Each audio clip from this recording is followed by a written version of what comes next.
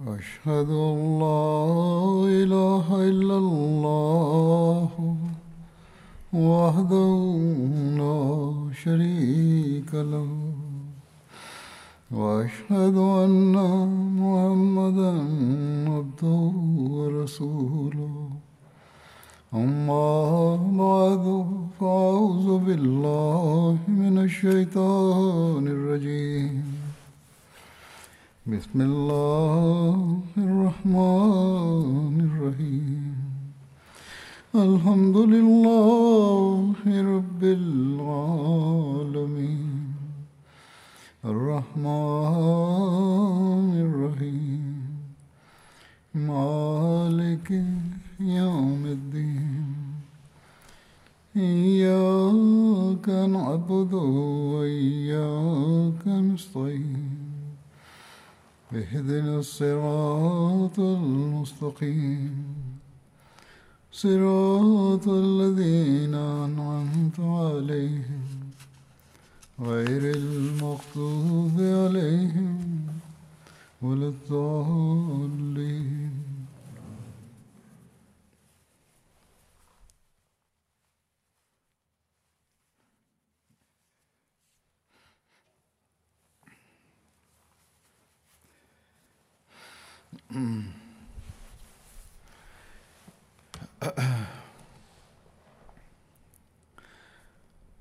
حضرت بکر صدیق رضی اللہ عنہ کے بارے میں گزشتہ خطبات میں جو ذکر ہوا تھا مہمات بھجوانے کا،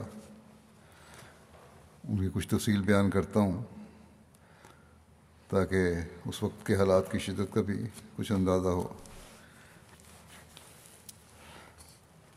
جیسا کہ ذکر ہوا تھا 11 مہمات میں سے بھیجی گئی تھیں، 11 مہمات بھیجی گئی تھیں. ان میں سے پہلی مہم کی تفصیل کچھ یوں ہے جو طلحہ بن خویلد، مالک بن نویرہ، سجا بنت حارث اور مسلمہ کذاب وغیرہ باقی مرتدین اور جھوٹے نبیوں کے کلا کما کے لیے بھیجی گئی تھی. حضرت بکر صدیق رضی اللہ عنہ نے ایک جھنڈا حضرت خالد بن ولید کے سپرد کیا اور آپ کو حکم دیا کہ طلحہ بن خویلد کے مقابلے کے لیے جائیں اور اس سے فارغ ہو کر بطاح میں مالک بن نویرہ سے لڑیں. اگر وہ لڑائی پر مصر ہو، یعنی کہ اصرار کر رہا ہو اگر لڑنے پہ، تو پھر لڑنا ہے. بطاح جو ہے وہ بنو اسد کے علاقے میں ایک چشمے کا نام ہے، وہاں وہ تھا. ایک روایت میں ہے کہ حضرت ابوبکر نے حضرت ثابت بن قیس کو انصار کا امیر مقرر کیا اور انہیں حضرت خالد بن ولید کے ماتحت کر کے حضرت خالد کو حکم دیا کہ وہ طلحہ اور عیینہ بن حصن کے مقابلے پر جائیں جو بنو اسد کے ایک چشمہ بزاخہ پر فروکش تھے. جب حضرت ابوبکر نے مرتدین سے جنگ کے لیے حضرت خالد بن ولید کے واسطے جھنڈا باندھا تو فرمایا، میں نے رسول اللہ صلی اللہ علیہ وسلم کو فرماتے سنا ہے کہ خالد بن ولید اللہ کا بہت ہی اچھا بندہ ہے اور ہمارا بھائی ہے، جو اللہ کی تلواروں میں سے ایک تلوار ہے جسے اللہ تعالیٰ نے کفار اور منافقین کے خلاف سونتا ہے.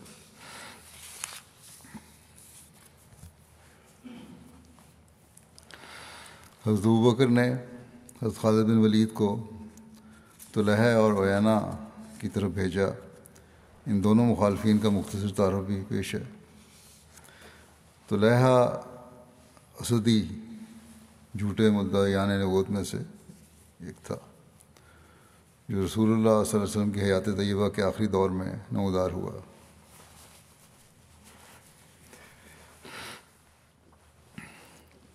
اس کا نام طلحہ بن خویلد بن نوفل بن نزلہ اسدی تھا.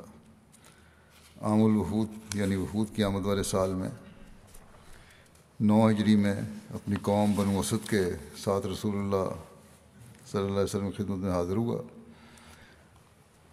اور مدینہ پہنچ کر رسول اللہ صلی اللہ علیہ وسلم کو سلام کیا ان لوگوں نے، اور احسان جتاتے ہوئے کہا کہ ہم آپ کی خدمت میں حاضر ہوئے ہیں، ہم اس بات کی شہادت دیتے ہیں کہ اللہ کے سوا کوئی معبود برحق نہیں ہے اور آپ اللہ کے بندے اور رسول ہیں۔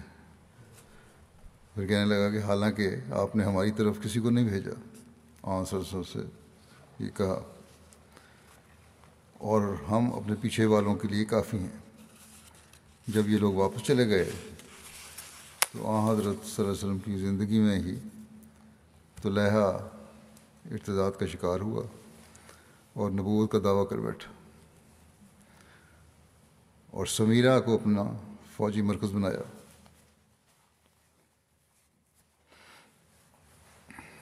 سمیرہ بھی قوم عاد کے ایک شخص کے نام پر اس مقام کا نام رکھا گیا تھا، اور مدینہ سے مکے کی جانب ایک منزل کے فاصلے پر یہ واقع ہے۔ اس علاقے کے ارد گرد سیاہ رنگ کے پہاڑ ہیں جن کی وجہ سے اس کا یہ نام رکھا گیا۔ بہرحال عوام، جب اس نے دعویٰ کیا تو عوام اس کے مرید ہو گئے۔ لوگوں کی گمراہی کا پہلا سبب یہ ہوا کہ وہ اپنی قوم کے ساتھ ایک سفر میں تھا، پانی ختم ہو گیا تو لوگوں کو شدید پیاس لگی۔ اس نے لوگوں سے کہا کہ تم میرے گھوڑے لال پر سوار ہو کر چند میل جاؤ، وہاں تمہیں پانی ملے گا۔ انہوں نے ایسے ہی کیا اور انہیں پانی مل گیا۔ اس وجہ سے دیہاتی اس فتنے کا شکار ہو گئے۔ کو دیکھا ہوگا پانی کی جگہ اس نے پہلے ہی بڑی ہوشیاری سے اس نے ان کو وہاں بھیجا، اور جو ان پڑھ لوگ تھے وہ اس کے فتنے کا شکار ہوئے اس وجہ سے۔ بہرحال اس کی بے حقیقت باتوں میں سے یہ بھی تھی کہ اس نے نماز سے سجدوں کو ختم کر دیا تھا، نمازوں میں سجدے کی ضرورت کوئی نہیں، اور اس کا یہ زوم تھا کہ آسمان سے اس پر وحی آتی ہے، اور مسجع مقفع عبارتیں بطور وحی کے پیش کیا کرتا تھا۔ تاریخ سے معلوم ہوتا ہے کہ زمانہ جاہلیت میں کاہن لوگ مسجع و مقفع عبارتیں لوگوں کے سامنے پیش کر کے ان پر روب بٹھاتے تھے۔ طلحہ بھی کاہن تھا۔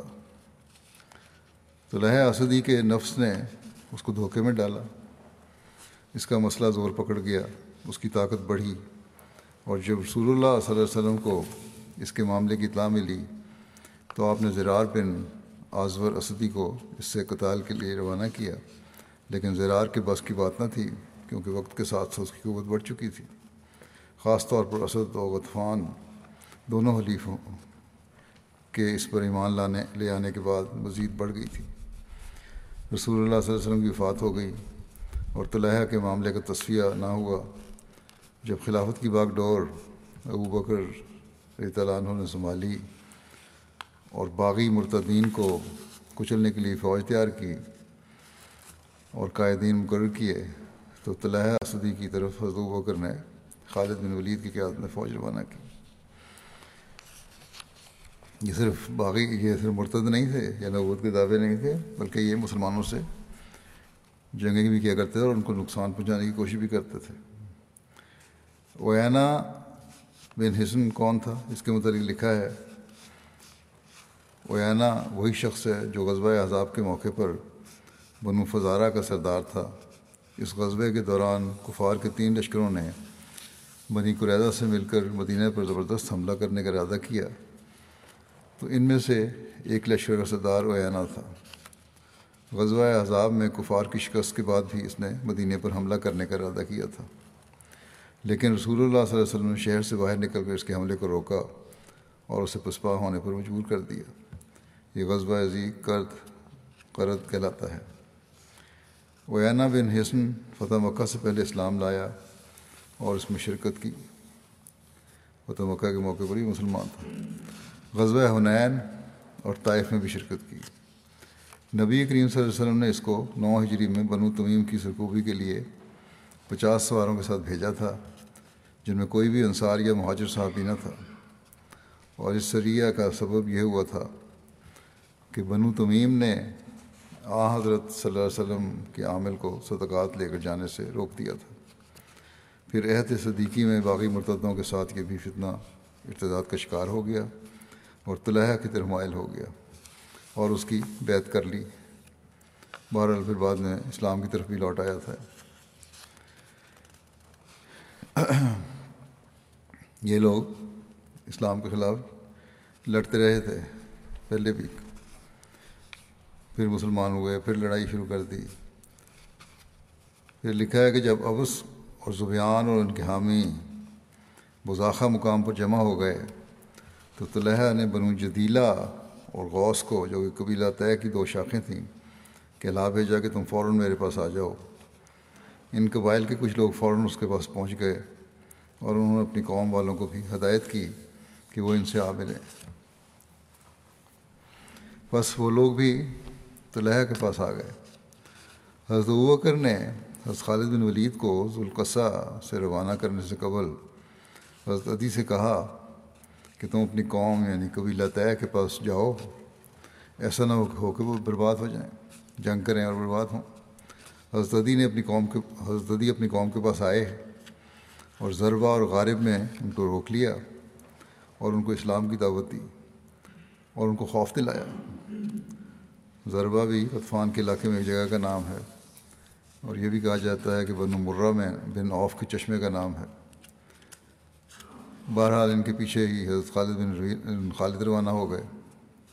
حضرت ابوبکر نے ان کو حکم دیا تھا کہ پہلے وہ طے قبیلہ کے اطراف سے مہم کا آغاز کریں اور پھر بزاخہ کا رخ کریں اور وہاں سے آخر میں بتا جائیں، اور جب وہ دشمن سے فارغ ہو جائیں تو تا وقت کہ ان کو جدید احکام موصول نہ ہوں وہ کسی اور جگہ حملے کا قصد نہ کریں۔ حضرت ابوبکر نے اس امر کا اظہار کیا کہ آپ خود خیبر کی طرف روانہ ہو رہے ہیں۔ یہ آپ نے اظہار کر دیا، لوگوں میں مشہور ہو گیا کہ حضرت ابوبکر خود خیبر کی طرف روانہ ہو رہے ہیں، اور پھر وہاں سے مڑ کر وہ خالد سے سلمہ پہاڑ کے اطراف پر آ ملیں گے۔ دوسری روایت سے معلوم ہوتا ہے کہ حضرت ابوبکر نے یہ تدبیر اس لیے کی تھی تاکہ جب دشمن کو یہ خبر پہنچے تو وہ مرعوب ہو جائے کہ ایک اور فوج بھی ہے۔ حالانکہ آپ تمام لشکر حضرت خالد کے ہمراہ روانہ فرما چکے تھے۔ حضرت خالد روانہ ہوئے، بزاخہ سے انہوں نے مڑ کر اجا کا رخ کیا۔ اجا اور سلمہ یہ بھی دو پہاڑ ہیں، جب سلمہ کا پہلے بھی ذکر ہو چکا ہے، جو سمیرہ کے بائیں طرف ہیں۔ ایک قول کے مطابق اجا بنو طے کا ایک پہاڑ ہے۔ بہرحال حضرت خالد نے یہ ظاہر کیا کہ وہ خیبر کی طرف جا رہے ہیں، پھر وہاں سے طے کے مقابلے پر پلٹیں گے۔ اس تدبیر سے قبیلہ طے کے لوگ اپنی جگہ بیٹھے رہے اور طلحہ کے پاس جانے سے رک گئے۔ حضرت عدی بھی طے کے پاس آئے اور ان کو اسلام کی دعوت دی۔ انہوں نے کہا کہ ابو الفصیل کی ہرگز اطاعت نہیں کریں گے۔ اس سے مراد ابو الفصیل سے مراد ان کی حضرت ابوبکر سے۔ فصیل اونٹنی یا گائے کے بچے کو کہتے ہیں جو اپنی ماں سے بچھڑ گیا ہو یا جس کا دودھ چھڑا دیا گیا ہو۔ چونکہ کلمہ بکر اور کلمہ فصیل دونوں اونٹ کے بچے کے معنی ہیں، اس لیے بعض لوگ حضرت ابوبکر کو حقارت و توہین کی غرض سے ابو الفصیل یعنی اونٹ کے بچے کا باپ کہتے تھے۔ حضرت عدی نے کہا کہ تمہاری جانب ایک ایسا لشکر بڑا چلا آ رہا ہے جو تم پر ہرگز رحم نہ کرے گا اور قتل و غارت کا بازار اس طرح گرم کرے گا کہ کسی بھی شخص کو امان نہ مل سکے گی۔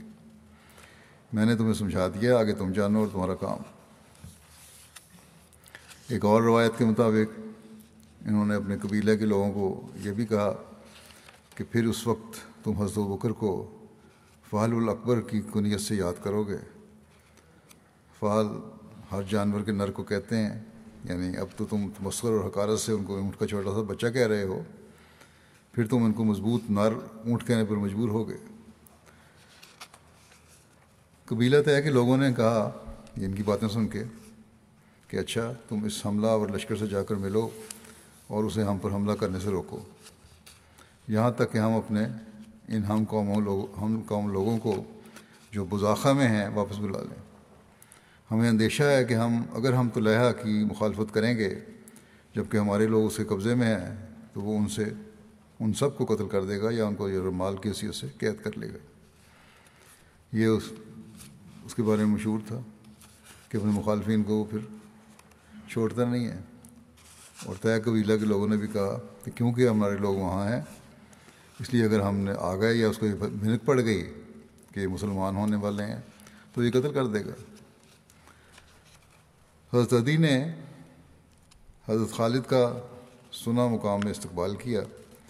سنا بھی مدینہ کے مضافات میں ایک جگہ ہے۔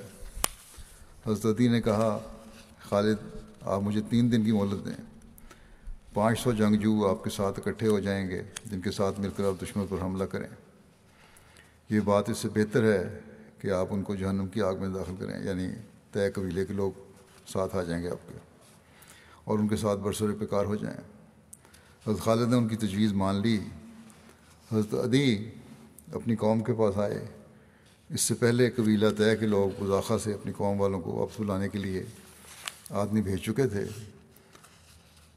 قبیلے کے لوگوں نے طلحہ کے لشکر میں اپنے آدمیوں کو یہ پیغام بھیجا کہ وہ فوراً واپس آ جائیں، کیونکہ مسلمانوں نے طلحہ کے لشکر پر حملہ کرنے سے پہلے ان پر چڑھائی یعنی طے قبیلے پر چڑھائی کرنے کا ارادہ کیا ہے، اس لیے وہ آئیں اور اس حملے کو روکیں۔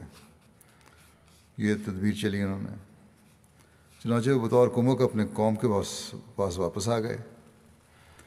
اگر ایسا نہ ہوتا تو طلحہ اور اس کے ساتھی انہیں زندہ نہ چھوڑتے۔ پھر حضرت عدی نے حضرت خالد کو آ کر اپنے قبیلے کے دوبارہ اسلام لے آنے کی اطلاع دی۔ ایک مصنف نے لکھا ہے کہ عدی کا یہ عظیم کارنامہ ہے کہ انہوں نے اپنی قوم کو اسلامی فوج میں شمولیت کی دعوت دی۔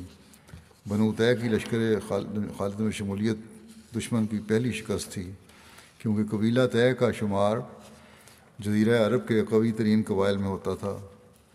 دیگر قبائل ان کو اہمیت دیتے تھے، ان کی طاقت و قوت کا اعتبار تھا، ان سے خوف کھاتے تھے، اپنے علاقے میں ان کی عزت و غلبہ حاصل تھا، ان کو عزت و غلبہ حاصل تھا۔ پڑوسی قبائل ان کے حلیف بننے کے لیے کوشاں رہتے تھے۔ پھر حضرت خالد نے یہاں سے جدیلہ کے مقابلے کے خیال سے عنصر کی طرف کوچ کیا۔ عنصر بھی قبیلہ طے کے ایک چشمے کا نام ہے۔ حضرت عدی نے ان سے کہا، وہاں آبادی تھی اس چشمے کے ارد گرد۔ حضرت عدی نے ان سے کہا کہ قبیلہ طے کی مثال ایک پرندے کی ہے اور قبیلہ جدیلہ قبیلہ طے کے 2 بازوؤں میں سے ایک بازو ہے۔ آپ مجھے چند روز کی مہلت دیں، شاید اللہ تعالیٰ جدیلے کو بھی راہ راست پر لے آئے، بغیر جنگ کے یہ لوگ ٹھیک ہو جائیں، جس طرح اس نے غوث یعنی قبیلہ طے کی دوسری شاخ کو گمراہی سے نکال لیا۔ حضرت خالد نے ایسا ہی کیا۔ حضرت عدی جدیلہ کے پاس آئے۔ حضرت عدی مسلسل ان سے بات چیت کرتے رہے، یہاں تک کہ انہوں نے حضرت عدی کی بیعت کی اور ان کے اسلام لے آنے کی بشارت حضرت عدی نے حضرت خالد کو آ کر دی، اور اس قبیلے کے 1000 سواروں کے ساتھ مسلمانوں کے پاس آ گئے۔ حضرت خالد بن ولید قبیلہ طے کے قبول اسلام کے بعد طلحہ اسدی کی طرف روانہ ہوئے۔ حضرت خالد بن ولید جب دشمن کے قریب پہنچ گئے تو آپ نے حضرت عکاشہ بن محسن اور حضرت ثابت بن اکرم کو دشمن کی خبر لانے کے لیے آگے روانہ کیا۔ جب یہ دشمن کے قریب پہنچے تو طلحہ اور اس کا بھائی سلمہ دیکھنے کے لیے اور دریافت حال کے لیے نکلے۔ سلمہ نے حضرت ثابت کو مہلت بھی نہ دی اور انہیں شہید کر دیا، اور طلحہ نے جب دیکھا کہ اس کا بھائی اپنے مقابل سے فارغ ہو چکا ہے تو اس نے اسے اپنے مد مقابل یعنی عکاشہ کے خلاف مدد کے لیے پکارا کہ آؤ میری مدد کرو ورنہ یہ شخص مجھے کھا جائے گا۔ چنانچہ ان دونوں نے مل کر حضرت عکاشہ پر حملہ کیا اور ان کو بھی شہید کر دیا اور اپنی جگہ واپس چلے گئے۔ ایک روایت یہ بھی ہے کہ حضرت خالد نے حضرت عکاشہ اور ثابت انصاری کو دشمن کی خبرگیری کے لیے بھیجا تو طلحہ کا بھائی حبال ان کو ملا تو ان دونوں نے اس کو قتل کر دیا۔ کہ کس حد تک صداقت ہے اللہ جانتا ہے۔ یا وہ لڑائی کے لیے آمادہ ہوا تو لڑائی ہوئی تب قتل ہوا، اگر یہ صحیح ہے روایت تو، کیونکہ بہرحال یہ لوگ تو خبر لینے کے لیے گئے تھے، لڑائی کرنے کے لیے گئے ہی نہیں تھے۔ جب یہ خبر طلحہ کو پہنچی تو طلحہ اور اس کا بھائی سلمہ نکلے۔ طلحہ نے حضرت عکاشہ کو شہید کر دیا اور اس کے بھائی نے حضرت ثابت کو، اور پھر دونوں واپس چلے گئے۔ حضرت خالد اپنی فوج کے ساتھ آگے بڑھے یہاں تک کہ وہ اس جگہ پہنچے جہاں حضرت ثابت مقتول ہونے کی حالت میں پڑے ہوئے تھے، لیکن ان میں سے کسی کو ان کی خبر نہ تھی، یہاں تک کہ اچانک کسی سواری کا ان پر پاؤں آ گیا۔ مسلمانوں پر یہ بہت گراں گزرا۔ پھر جب غور سے دیکھا تو معلوم ہوا کہ حضرت عکاشہ بن محسن بھی شہید پڑے ہیں۔ اس سے مسلمان اور بھی غمگین ہو گئے اور کہنے لگے کہ مسلمانوں کے سرداروں میں سے 2 بڑے سردار اور گھوڑ سواروں میں سے 2 گھوڑ سوار شہید ہو گئے۔ تو اس صورتحال کو دیکھ کر حضرت خالد فوج کو مرتب کرنے لگے، اس کو ترتیب دیا فوج کو جنگ کے لیے، اور قبیلہ طے کی طرف لوٹ گئے۔ ایک روایت میں ہے، حضرت عدی بن حاتم کہتے ہیں کہ میں نے حضرت خالد بن ولید سے کہلا بھیجا کہ آپ میرے پاس آ کر چند روز قیام کریں، میں طے کے تمام قبائل کے پاس آدمی بھیجتا ہوں، اور جس قدر مسلمان اس وقت آپ کے ساتھ ہیں ان سے کہیں زیادہ فوج آپ کے لیے جمع کیے دیتا ہوں، اور پھر میں خود آپ کے دشمن کے مقابلے میں آپ کے ساتھ چلوں گا، بس آپ میری طرف چل پڑے، مانے اس طرف آ گئے۔ ایک روایت میں ہے کہ حضرت خالد نے قصبہ سلمہ میں عرق مقام پر قیام کیا تھا، مگر دوسری روایت کے مطابق آپ نے عجاب مقام پر قیام کیا تھا۔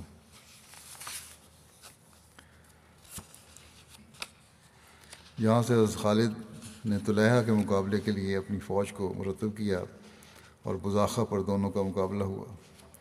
جب لوگوں نے لڑائی شروع کی تو اوینا نے بنو فزارہ کے 700 افراد کے ساتھ مل کر طلیحہ کی معیت میں سخت لڑائی کی۔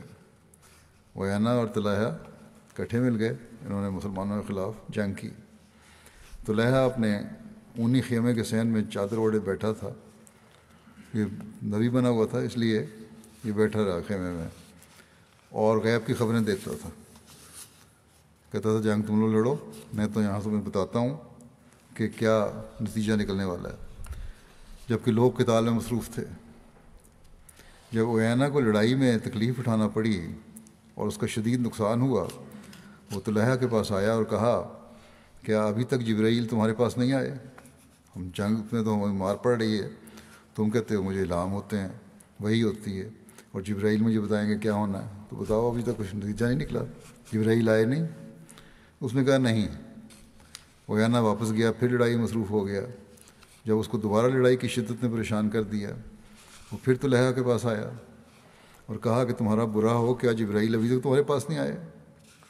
اس نے کہا اللہ کی قسم نہیں آئی۔ اوینا نے قسم کھاتے ہوئے کہا کب آئیں گے، ہمارا تو کام تمام ہوا چاہتا ہے۔ وہ پھر میدان جنگ میں پلٹ کر لڑنے لگا، اور اب جب پھر اسے ناکامی ہوئی وہ طلیحہ کے پاس پھر گیا اور پوچھا کیا جبرائیل تمہارے پاس ابھی تک نہیں آئے؟ طلیحہ نے کہا ہاں آئے ہیں۔ تو اوینا نے پوچھا پھر جبرائیل نے کیا کہا؟ طلیحہ نے کہا انہوں نے مجھ سے کہا کہ تمہارے لیے چکی کا پارٹ ہے جیسے مسلمانوں کے لیے چکی کا پارٹ ہے، اور ایک ایسا واقعہ ہوگا جو تم کبھی نہیں بدل سکو گے۔ اوینا نے اپنے دل میں کہا کہ اللہ جانتا ہے کہ عنقریب ایسے واقعات پیش آئیں گے جنہیں تم بدل نہیں سکو گے۔ پھر وہ اپنی قوم کے پاس آیا اور اس قوم سے کہا کہ اے بنو فزارہ، بخدا یہ طلیحہ جو ہے کذاب ہے، بس تم لوگ واپس چلو۔ اس پر تمام بنو فزارہ لڑائی سے کنارہ کش ہو گئے، اور ان لوگوں کو شکست ہوئی تو وہ بھاگے۔ طلیحہ کے ارد گرد اکٹھے ہو گئے اور پوچھنے لگے کہ آپ ہمیں کیا حکم دیتے ہیں؟ اس سے پہلے ہی طلیحہ نے اپنے لیے اپنا گھوڑا اور اپنی بیوی نوار کے لیے اونٹ تیار کر رکھا تھا۔ وہ کھڑا ہوا اور لپک کر اپنے گھوڑے پر سوار ہوا اور اپنی بیوی کو سوار کیا، پھر اس کے ساتھ بھاگ گیا اور اپنے ساتھیوں سے کہا کہ تم میں سے جو کوئی بھی اس کی استطاعت رکھتا ہے جیسا میں نے کیا ہے وہ بھی ایسا کرے اور اپنے اہل کو بچائے، دوڑ جاؤ میدان جنگ سے۔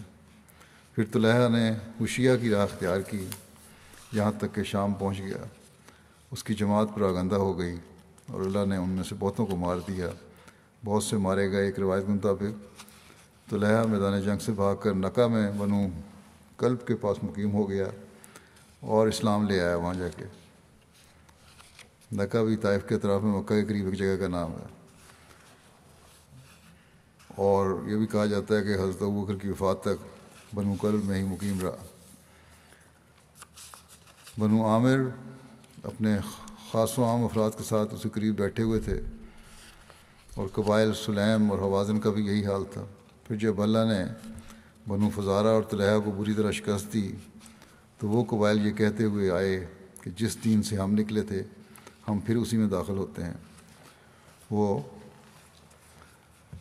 خود ہی آ کے اسلام میں شامل ہو گئے اور ہم اللہ اور اس کے رسول صلی اللہ علیہ وسلم پر ایمان لاتے ہیں اور اپنے جان اور مال کے متعلق اللہ اور اس کے رسول صلی اللہ علیہ وسلم کے فیصلے کو تسلیم کرتے ہیں۔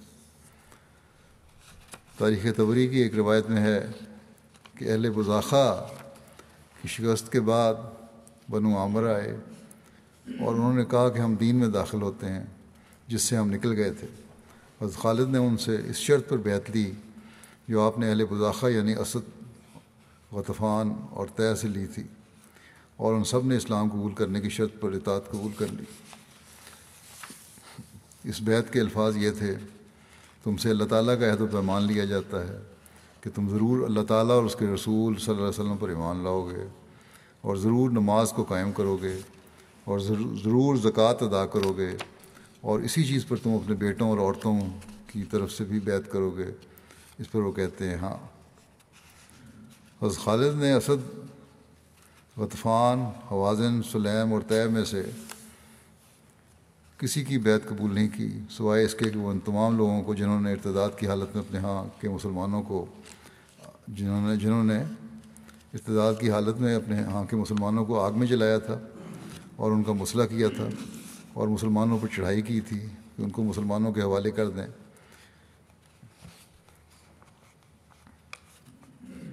یہ حضرت خالد نے ان سے بیعت اس صورت میں لی کہ اپنے ان لوگوں کو ہمارے سپرد کرو جنہوں نے مسلمانوں کو نقصان پہنچایا، قتل کیا، ان کے گھروں کو آگ لگائی، ان کو آگ میں جلایا، مسلمانوں کو، پھر ان کا مسئلہ کیا اور آگ میں جلایا۔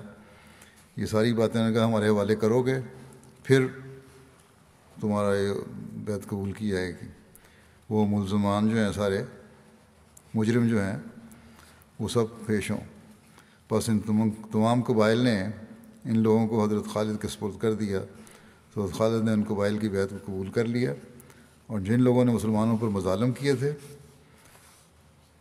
ظلم کرنے والے جو لوگ تھے، ان کے اعضاء بھی قطع کرا دیے اور ان کو آگ میں بھی جلایا گیا۔ بہرحال جو ظلم انہوں نے مسلمانوں پر کیے تھے، جیسے گزشتہ خطبے میں بیان کر چکا ہوں، انہیں سزا کے طور پر اسی طرح ان سے سلوک کیا گیا۔ حضرت بکر کی خدمت میں حضرت خالد کا ایک خط کا ذکر ہے۔ حضرت خالد بن ولید نے قرہ بن حبیرہ اور اس کے چند ساتھیوں کو رسیوں سے باندھ دیا، اور پھر قرہ اور دوسرے قیدیوں کو حضرت خالد نے حضرت بکر کے پاس روانہ کیا اور آپ کی خدمت میں لکھا کہ بنو عامر اسلام سے روگردانی اور انتظار کے بعد پھر سے اسلام میں داخل ہو گئے ہیں۔ جن قبائل سے میری جنگ ہوئی یا جن سے بغیر جنگ کے مصالحت ہوئی، میں نے ان سب سے کسی کی بیعت قبول نہیں کی کہ یہاں تک کہ وہ ان لوگوں کو میرے پاس لائیں جنہوں نے مسلمانوں پر طرح طرح کے مظالم کیے تھے۔ میں نے ان کو قتل کر دیا۔ قرہ اور اس کے ساتھیوں کو آپ کی خدمت میں بھیج رہا ہوں۔ حضرت بکر نے بھی حضرت خالد کے نام میں خط لکھا جو نافع سے مروی ہے کہ حضرت بکر نے اس خط کے جواب میں حضرت خالد کو لکھا کہ جو کچھ تم نے کیا اور جو کامیابی تم کو حاصل ہوئی، اللہ تم کو اس کی جزائے خیر دے۔ تم اپنے ہر کام میں اللہ سے ڈرتے رہو۔ ان اللہ مع الذین اتقوا والذین ہم محسنون، یقیناً اللہ ان لوگوں کے ساتھ ہے جو تقوی اختیار کرتے ہیں اور جو احسان کرنے والے ہیں۔ تم اللہ کے کام میں پوری جدوجہد کرنا اور تساہل نہ کرنا۔ جس شخص نے کسی مسلمان کو مارا ہو، وہ تمہارے ہاتھ لگ جائے تو اس کو ضرور قتل کر دو، اور اس طرح قتل کرو کہ دوسرے عبرت پکڑیں۔ وہ لوگ جنہوں نے خدا کے حکم سے نافرمانی کی ہو اور اسلام کے دشمن ہوں، ان کے قتل سے اگر اسلام کو فائدہ پہنچتا ہو تو قتل کر سکتے ہو۔ حضرت خالد 1 ماہ بزاخہ میں فروکش رہے اور اس قسم کے لوگوں کی تلاش میں ہر طرف چھاپے مار کر ان لوگوں کو گرفتار کرتے رہے، اور یوں حضرت ابوبکر صدیق رضی اللہ عنہ کی ہدایت کے مطابق ان لوگوں کو سخت سزائیں دیں۔ قرہ بن حبیرہ اور عیینہ بن حصن کا قید ہو کر مدینہ آنے کے متعلق تاریخ طبری میں اس طرح ذکر آتا ہے کہ حضرت خالد نے بنو عامر کے معاملے کا تصفیہ کر کے جب ان سے بیعت لے لی اور عیینہ بن حصن اور قرہ بن حبیرہ کو قید کر کے حضرت ابوبکر کے پاس بھیج دیا، اور جب یہ حضرت ابوبکر کے سامنے آئے تو قرہ نے کہا کہ اے خلیفہ رسول صلی اللہ علیہ وسلم، میں مسلمان ہوں۔ حضرت عمر بن عاص میرے اسلام کے گواہ ہیں۔ جب وہ میرے پاس سفر کے دوران آئے میں نے ان کو اپنا مہمان بنایا، ان کی تعظیم و تکریم کی اور ان کی حفاظت کی۔ حضرت ابوبکر نے حضرت عمر بن عاص کو بلا کر اس کی تصدیق چاہی۔ حضرت عمر نے تمام واقعہ بیان کیا اور جو کچھ قرہ نے کہا تھا وہ بتایا، اور جب وہ زکوٰۃ کے متعلق اس کی گفتگو کو بیان کرنے لگے تو قرہ نے کہا بس کیجیے، آگے بیان نہ کریں۔ اس پر انہوں نے کہا اللہ کی رحمت ہو۔ حضرت عمر نے کہا یہ نہیں ہو سکتا، میں تو پوری بات حضرت ابوبکر سے بیان کروں گا۔ چنانچہ انہوں نے تمام گفتگو بیان کر دی۔ قرہ نے زکوٰۃ کے حوالے سے پہلے کہا تھا کہ اس کے مطالبہ کو ختم کر دیں تو عرب بات سنیں گے، یعنی زکوٰۃ نہ لی جائے۔ اس پر حضرت عمر نے کہا گویا تم کافر ہو چکے۔ تو قرہ نے کہا پھر آپ زکوٰۃ کے مطالبے کا ایک وقت مقرر کر دیں تو ہم لوگ مل کر فیصلہ کر لیں گے کہ زکوٰۃ دینی ہے کہ نہیں دینی۔ حضرت ابوبکر نے اس سے درگزر کیا۔ بہرحال اس کی باتیں سننے کے باوجود حضرت ابوبکر نے اس سے درگزر کیا اور اس کی جان بخشی کر دی۔ عیینہ بن حصن اس حالت میں مدینہ آیا کہ اس کے دونوں ہاتھ رسی سے اس کی گردن پر بندھے تھے۔ مدینہ کے لڑکے اسے کھجور کی شاخیں چبو رہے تھے اور کہہ رہے تھے کہ اے اللہ کے دشمن، کیا ایمان لانے کے بعد تو کافر ہو گیا؟ تو اس نے کہا بخدا میں آج کے دن تک کبھی اللہ پر ایمان ہی نہیں لایا تھا۔ حضرت ابوبکر نے اسے درگزر کیا اور اس کی بھی جان بخشی کر دی۔ ایک اور مصنف لکھتے ہیں کہ عیینہ کو خلیفہ رسول صلی اللہ علیہ وسلم ابو بکر رضی اللہ عنہ کے پاس حاضر کیا گیا۔ اس نے آپ سے حضرت ابوبکر سے عفو و درگزر کا ایسا برتاؤ پایا جس کا اس کو یقین نہ تھا۔ آپ نے اس کے ہاتھ کھولنے کا حکم دیا، پھر اس سے توبہ کا مطالبہ کیا تو عیینہ نے خالص توبہ کا اعلان کیا اور اپنی غلطیوں کا اعتراف کرتے ہوئے معذرت پیش کی اور اسلام لایا، پھر اچھی طرح اسلام پر کاربند رہا۔ جھوٹے مدعی نبوت اور باغی طلحہ اسدی نے بھی اسلام قبول کر لیا تھا۔ اس کے بارے میں لکھا ہے کہ طلحہ اسدی کے اسلام لانے کا سبب یہ ہوا کہ جب اسے اطلاع ملی کہ قبیلہ اسد غطفان اور بنو عامر مسلمان ہو چکے ہیں تو وہ بھی مسلمان ہو گیا۔ پھر وہ حضرت ابوبکر کی عمارت میں عمرہ کرنے مکہ روانہ ہوا۔ وہ مدینہ کے اطراف سے گزرا تو حضرت ابوبکر سے عرض کیا گیا یہ طلحہ ہے۔ حضرت ابوبکر نے فرمایا میں اس کا کیا کروں؟ اس کو چھوڑ دو، یقیناً اللہ نے اسے اسلام کی طرف ہدایت دے دی ہے۔ طلحہ مکہ کی طرف گیا اور عمرہ ادا کیا۔ پھر حضرت عمر کے خلیفہ ہونے کے بعد ان کی بیعت کرنے آیا حضرت عمر کی۔ حضرت عمر نے اس سے کہا کہ تم عکاشہ اور ثابت کے قاتل ہو، بخدا میں کبھی تم کو پسند نہیں کر سکتا۔ طلحہ نے کہا اے امیر المومنین، آپ ان دو شخصوں کو کیا غم کرتے ہیں جن کو اللہ نے میرے ہاتھوں سے عزت دی، شہید ہوئے، اور مجھے ان دونوں کے ہاتھوں ذلیل نہیں کیا، یعنی کہ میں ذلیل نہیں ہوا، ان کے حملے سے مرا نہیں، میں جہنم میں جاتا اور آج میں اسلام قبول کر کے اللہ تعالیٰ کا فضل پانے والا بن رہا ہوں۔ حضرت عمر نے اس سے بیعت لے لی اور کہا اے دھوکے باز، تمہاری کہانت میں سے کیا باقی رہے، یعنی کاہن تھے تم، اس میں سے ابھی بھی کچھ کرتے ہو کام کہانت کا۔ اس نے کہا کہ ایک آدھ پھونک مار لیتا ہوں۔ پھر وہ اپنی قوم کی قیام گاہ کی طرف آیا اور وہیں مقیم رہا۔ عراق کی جنگوں میں طلحہ نے ایرانیوں کے مقابلے میں کارہائے نمایاں انجام دیے۔ مسلمان ہونے کے بعد عراق کی جنگوں میں یہ لڑا اور اچھا لڑا، اور جنگ نہاون میں 21 ہجری میں شہید ہوا۔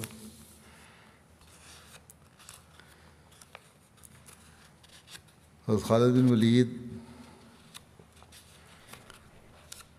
کی ظفر یہ علاقہ ہے کہ اس جانب جانا اور زمل سلمہ بنت کرفا کی طرف پیش قدمی۔ زمل کا نام سلمہ بنت مالک بن حذیفہ تھا، جو اپنی ماں کرفا بنت ربیعہ سے مشابہ تھی۔ وہ عزت و شہرت میں اپنی ماں جیسی تھی، اور اس کے پاس کرفا کا اونٹ بھی تھا۔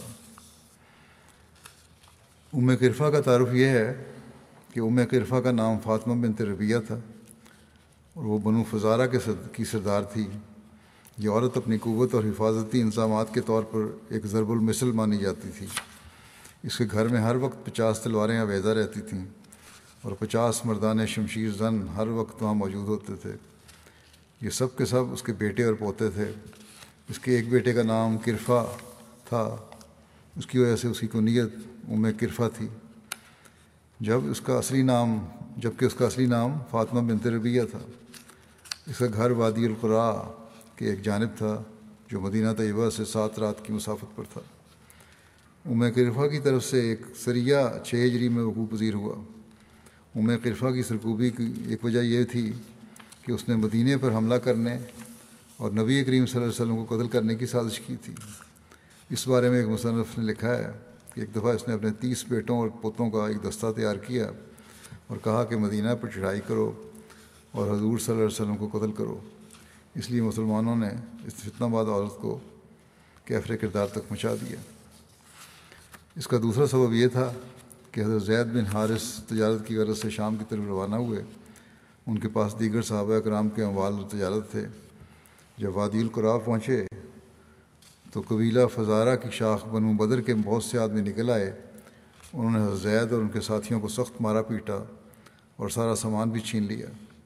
انہوں نے واپس آ کر بارگاہ رسالت میں یہ ماجرا عرض کیا۔ نبی کریم صلی اللہ علیہ وسلم نے ایک لشکر ان کے ساتھ بھیجا تاکہ ان لٹیروں کی گوشمالی کرے۔ کرفا کی بیٹی زمل سلمہ کا واقعہ یوں ہے کہ غطفان، طے، سلیم اور حوازن کے بعض لوگ جنہوں نے مزاخہ میں حضرت خالد بن ولید کے ہاتھوں شکست کھائی تھی، بھاگ کر زمل سلمہ بنت مالک کے پاس پہنچے اور وعدہ کیا وہ کہ اس کے ساتھ مسلمانوں سے جنگ کرتے ہیں، وہ جانیں قربان کر دیں گے لیکن پیچھے نہیں ہٹیں گے۔ غطفان کے شکست خوردہ لوگ ظفر میں جمع ہو گئے۔ یہ ظفر جو ہے بصرہ اور مدینہ کے راستے پر ایک مقام ہے۔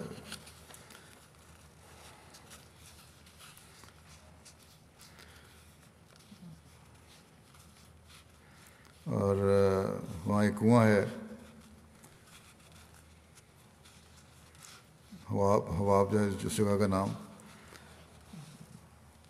حواب کے قریب ایک مقام ہے۔ حواب بھی مدینہ اور بصرہ کے راستے پر ایک جگہ ہے، کنواں ہے یہاں۔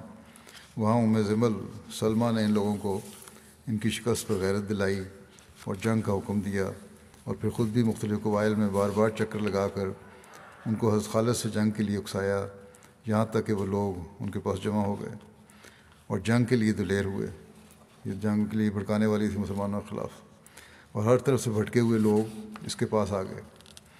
اس سے قبل کرفا کی زندگی میں یہ زمل سلمہ قید ہو کر حضرت عائشہ کو ملی تھی۔ انہوں نے اسے آزاد کر دیا تھا۔ یہ کچھ عرصہ ان کے پاس رہی، پھر اپنی قوم میں چلی آئی، مرتد ہو گئی وہاں جا کے۔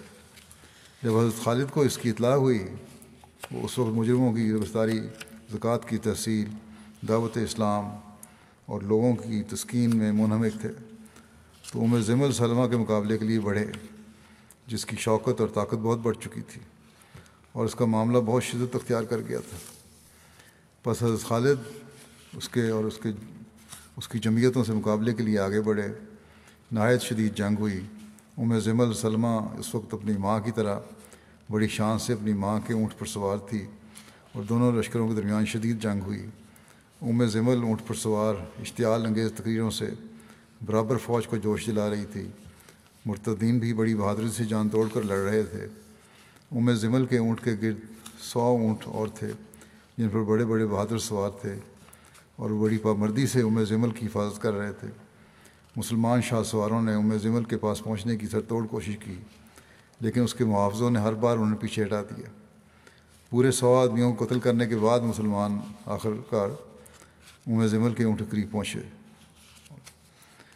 وہاں پہنچتے ہی انہوں نے اونٹ کی کونچیں کاٹ ڈالیں اور زمل کو قتل کر دیا۔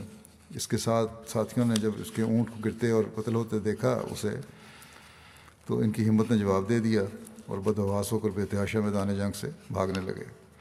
اس طرح اس فتنے کی آگ ٹھنڈی ہو گئی اور جزیرہ نماء عرب کے شمال مشرقی حصے میں ارتداد اور بغاوت کا خاتمہ ہو گیا۔ حضرت خالد نے حضرت ابوبکر کو اس فتح کی بشارت بھیجی۔ یہ ذکر ابھی آگے بھی انشاءاللہ حضرت ابوبکر کے بارے میں بیان ہوگا۔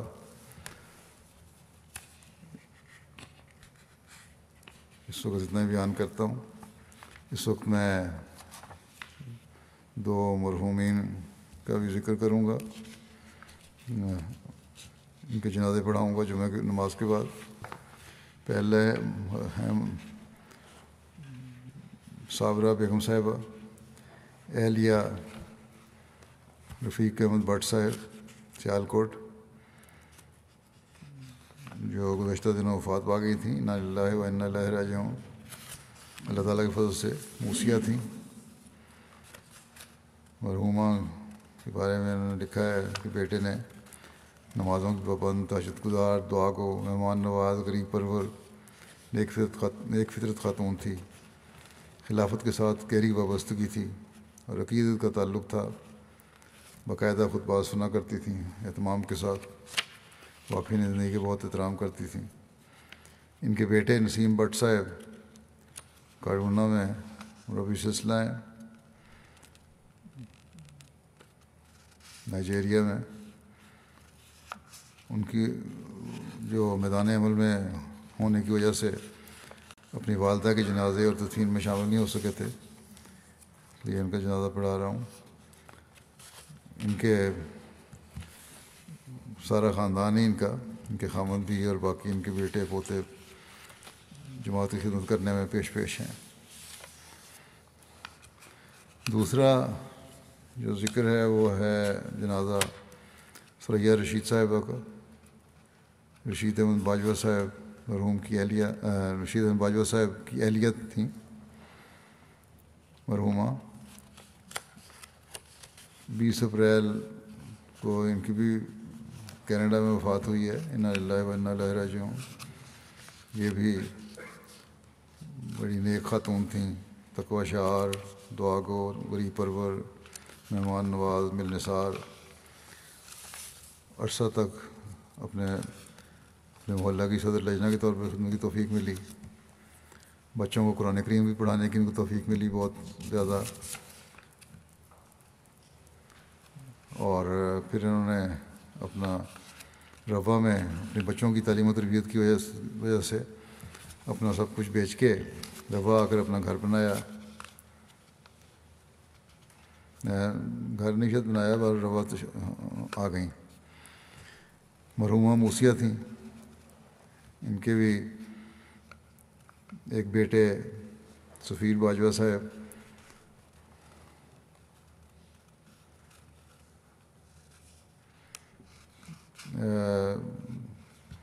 روا میں مربی سلسلہ ہیں، روا میں ہیں، جنازے میں شامل نہیں ہو سکے تھے۔ ایک بیٹی بھی مربی سلسلہ کی اہلیہ ہیں۔ اللہ تعالیٰ دونوں سے مغفرت اور رحم کا سلوک فرمائے، اور ان کے بچوں کو اور ان کی نسلوں کو بھی کہ نیکیوں کو جاری رکھنے کی توفیق عطا فرمائے۔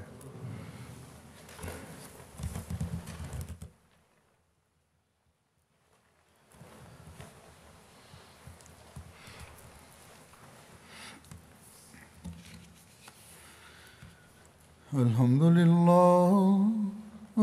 لله نحمده ونستعينه ونستغفره ونؤمن به ونتوكل عليه ونعوذ بالله من شرور أنفسنا ومن سيئات أعمالنا من يهده الله فلا مضل له ومن يضلل فلا هادي له ونشهد أن لا إله إلا الله ونشهد أن محمدا عبده ورسوله